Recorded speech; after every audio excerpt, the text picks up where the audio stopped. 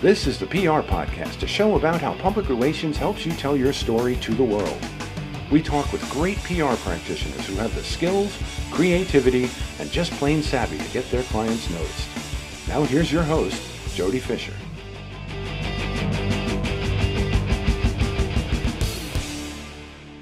Hey everyone, and welcome to the PR Podcast. I'm Jody Fisher. Thanks for joining us. Well, welcome to episode 58.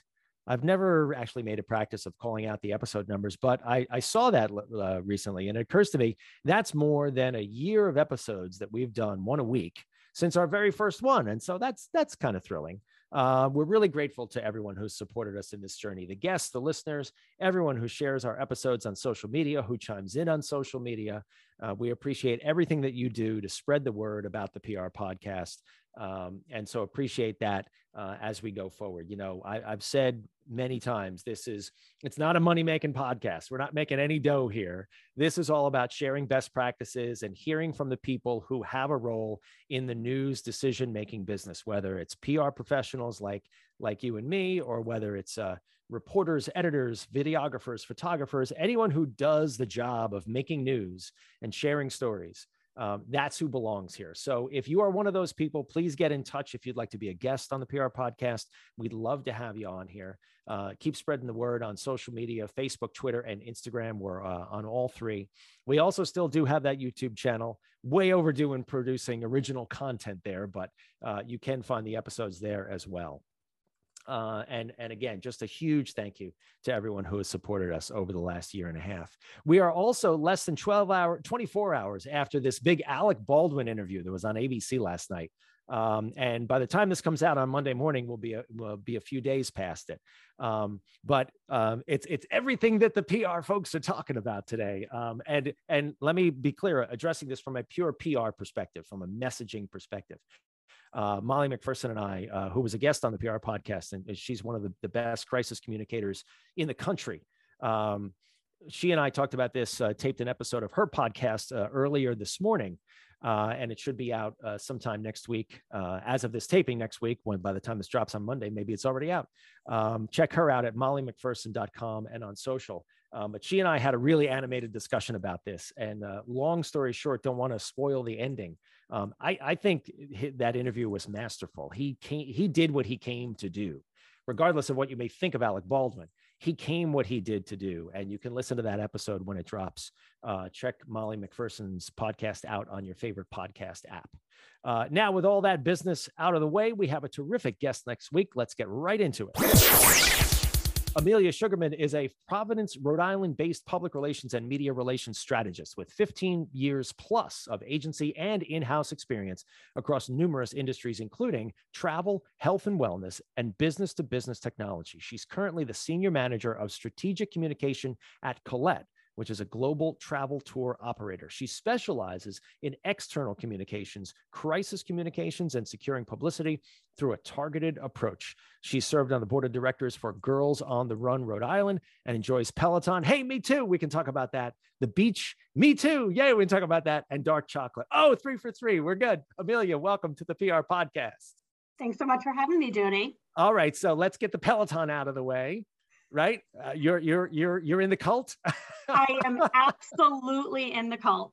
All right. How long and what is your name if we want to follow you on Peloton? So I jumped on board right at the beginning of COVID in March of 2020, and I have not looked back since. And I was actually just looking this morning. I'm nearing that 15,000 minute badge for this year. So very excited about that.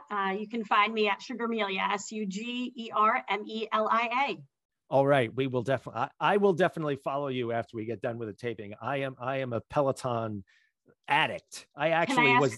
Who's your favorite instructor? You know who I really enjoy riding with is Jess King. I think she's hysterical. I think her energy is terrific. I love the stuff that she does with the DJ Jean-Michael. She's just funny. She's exactly what you need. I mean, I ride very early in the morning, and it's exactly what I need to sort of get up and get going. Her stories, sometimes I think to myself, is this real? Does this really happen? It's true. It's true. She's got quite the, and all those instructors really, they let a lot out about their own personal story. I mean, I think that's part of the appeal, at least for me, about these riders, that they're not just encouraging you, they're actually sharing themselves with you. Definitely leads to that community perspective. All right. We will connect on there for sure. You may not ride at the hour that I ride, but that's okay. We'll be on there anyway. Well, tell us about your business and how things have been going the last 18 months. You're in some of the ground zero types of industries that have really been challenged through COVID. Absolutely.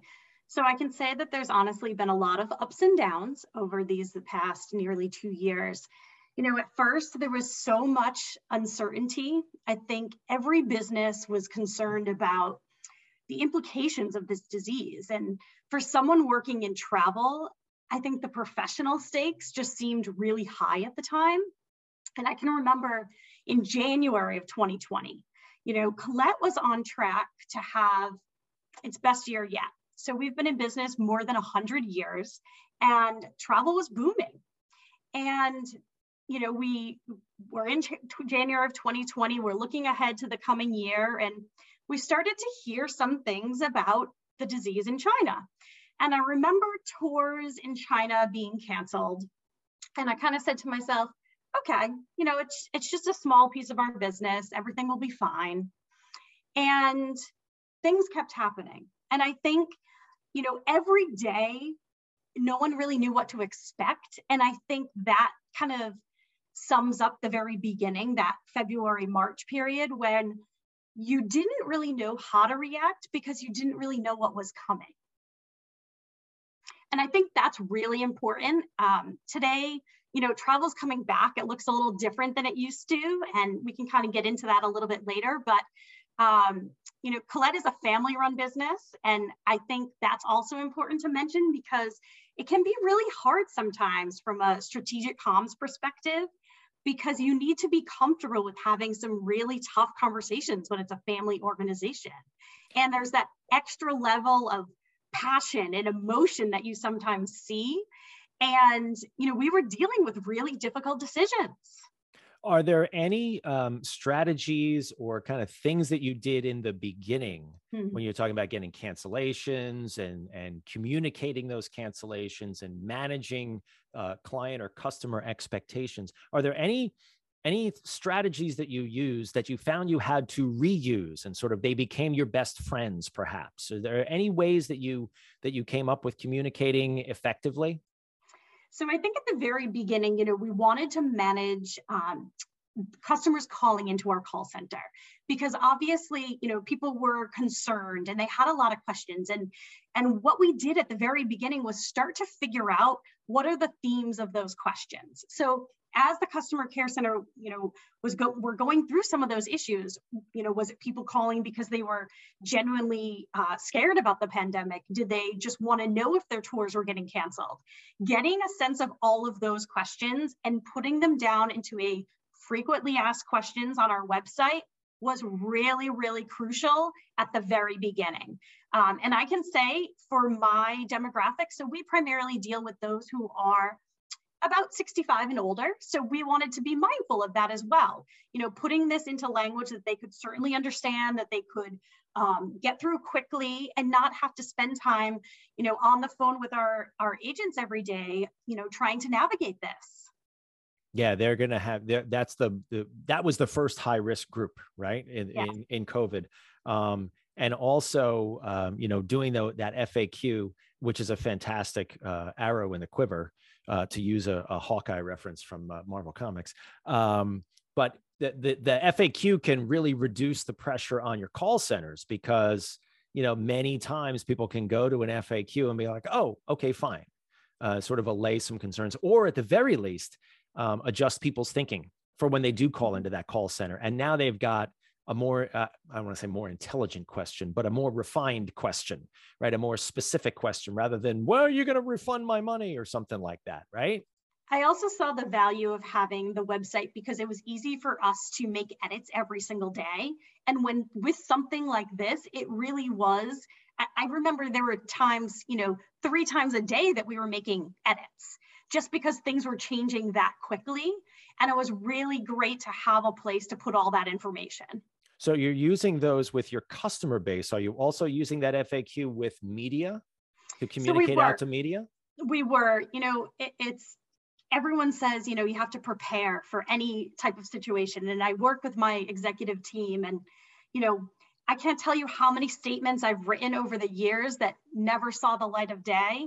And in this situation, I remember at the very beginning starting to write statements, and it would be like, let's just cross that whole thing out, because now, an hour later, the situation has changed. And so, getting that information out to the media and making sure that, they knew what we were doing, it's so important for transparency in situations like these, and I've really tried to follow that from the beginning of my career, being transparent and honest about what's going on. And also, being able to say, we really don't know. I remember a reporter asking pretty early on, how were we going to, make this right with the customer? And I said to him, I said, we've never had this happen. We need a few minutes to go back and see what we're going to do. And I think in the moment, I was really nervous to say that, but in hindsight, I'm really proud of myself for doing it, because it would have been worse to just say, oh, everything's going to be fine, because here we are 2 years later and everything, wasn't fine. And that is probably everything's going to be fine. That's probably the one statement that did not fly, because I recall somebody in a position of power making that statement, and he was proven to be very, very wrong. Yeah. So that's good, and good for you for saying that, because I also think, at least I found this in my communications with media, and you tell me what your experience was. It was a distinct moment of humanity. There was a little while there, and it wasn't a day, it was a few weeks, where everybody found themselves from a human perspective in the same boat. We were all dealing with the same stuff. We were all stuck in our houses. Those of us who were parents were dealing with parental issues, right? With either with kids or with older parents, or both, if you're in the sandwich generation. We're all kind of stuck, and we had this moment of shared humanity where you could say something like that to a reporter. Like, hey, you got to give us a chance to take a breath here, right? Not necessarily something to be quoted on, but like, right, sort of adjusting that. And you were most likely to get the response, yeah, I get it. Okay, fine. Can you just give me a little something from my article? Can you just give me a little something? Because I got to do my job today. Can you give me a little something that I can run with? Did you find that too? Absolutely. Every morning, one of the things that I would do, especially after we had to come home and, be on lockdown, every morning I would kind of take a lay of the land and figure out, okay, what's going on this morning? What are facts that I can say? So if there is a reporter that, wants to know the latest on a specific destination, here's what I can say. And then I would also make a list of things that I felt like were a little bit in flux, whether that be at that point, things like vaccinations and all of that were not even in the realm. At that point in time, when COVID hit, we were just trying to figure out, okay, can we operate? It sounds so simple, but we didn't at that point know back in late February, early March, are we going to be able to keep traveling? And I can remember the night that the president put the travel ban on, my phone rang around 10 o'clock. I'll never forget this. And, my executive team was briefing us, and he said, we have 1,000 travelers out on the road and we need to get them home. And in that moment, I knew that, first off, I knew that I was working for a company that I completely believed in, because we were going to do the right thing and get those people home. And everything that I had worked on in my career, all of the times that I had spent, trying to craft the right messages, it was almost as if, I knew that our responsibility was to get people home and to also communicate to their families and to communicate to their travel advisors. We work very closely with travel agents. And so that was another piece of the puzzle to make sure that they had all the communication. How much did you lean into your social media to help you messaging? I mean, I got to imagine that social media questions on social media are flying at you at a million miles an hour. What did you do with social? So at the very beginning, I met with the social team and I said, we need to first, just like we did with the call center, I wanted to get a sense of what are people asking? Are we getting messages from people who are on the road? Are we getting messages from families? Are people worried about a trip a year from now? Or are they trying to figure out, can I go on my trip tomorrow? And so again, going back to those frequently asked questions, we started to kind of put that together and say, here's what we know. Here is what we are doing. Again, going back to that transparency piece, I wanted people to know that we were doing everything in our power to make sure that everyone was in a safe situation and to be able to get home to their families. And so now you're working, 18 months later, as you walk through this, now we're kind of all coming out of this, we hope, with this new variant coming, but right, we hope. And I think, with a combination of vaccines and intelligent behavior, we'll all be relatively fine. But now you're working to rebuild, right? Yeah. And people are starting to travel. I mean, I did some traveling over the summer, in fact, took the kids on a couple of trips. We actually have booked a trip for February, where we'll be flying. So, we're emerging, and we've been relatively safe. I mean, we've been very safe. I mean, nobody was ever exposed. No one ever had to be quarantined. Now we're a fully vaxxed family. We've always been good with the masks and everything else. How are you now rebuilding your brand, your business, and what are you communicating to people about how they can go about getting out there again? So I alluded earlier that travel looks a little bit different right now, and we're certainly seeing that in our booking patterns. One being that a lot of people want to travel domestically. And in the past, we had kind of a mix of both international and domestic travelers, but we're really starting to see people want to get out there. They want to travel in their own backyards. They feel comfortable doing that. And, our product line we are able to do that. You're able to, book that trip to Nashville or to the national parks and spend time outside. It's this careful balance of wanting people to feel like they can get back to travel and do everything that they used to, but also acknowledging that travel has changed a little bit. Things are a little bit different when you get there. What are you doing to either encourage people to take those trips and letting them know that it's safe, or answering their questions about safety? I mean, those questions are still coming in. How are you responding? So first off, to your point about following the science, I think that's really important. Collette made the decision about a year ago now that we will only allow fully vaccinated travelers, both on our domestic and international trips, which I think is really important because, as a traveler, I want to make sure that I'm alongside a like-minded individual, someone who takes it seriously as I do. And, we talked earlier about the average age of our customer. And I think in that sense, it's also really important. So, looking at all of these wellness protocols and making sure that people feel physically comfortable, but also mentally comfortable as well. And I think that's certainly a big piece of it. Traveling with a tour operator gives you the confidence that you have a tour manager by your side. So you're able to have that person to navigate some of these complex situations, whether that be, testing if it is in an international location, whether it be just things that are a little bit different now. And I think that's also really important. So knowing that you have that person by your side, I think has been really helpful in our own business. Let's drill down a little bit into the types of media that you're communicating with, sure. Right? The types of reporters.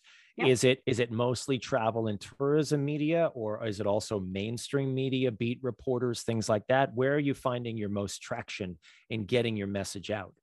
So there's definitely a combination. And I think that is because we do go out to different various, there are multiple ways that you can buy travel through us. So whether that be through a travel agent or directly through our site.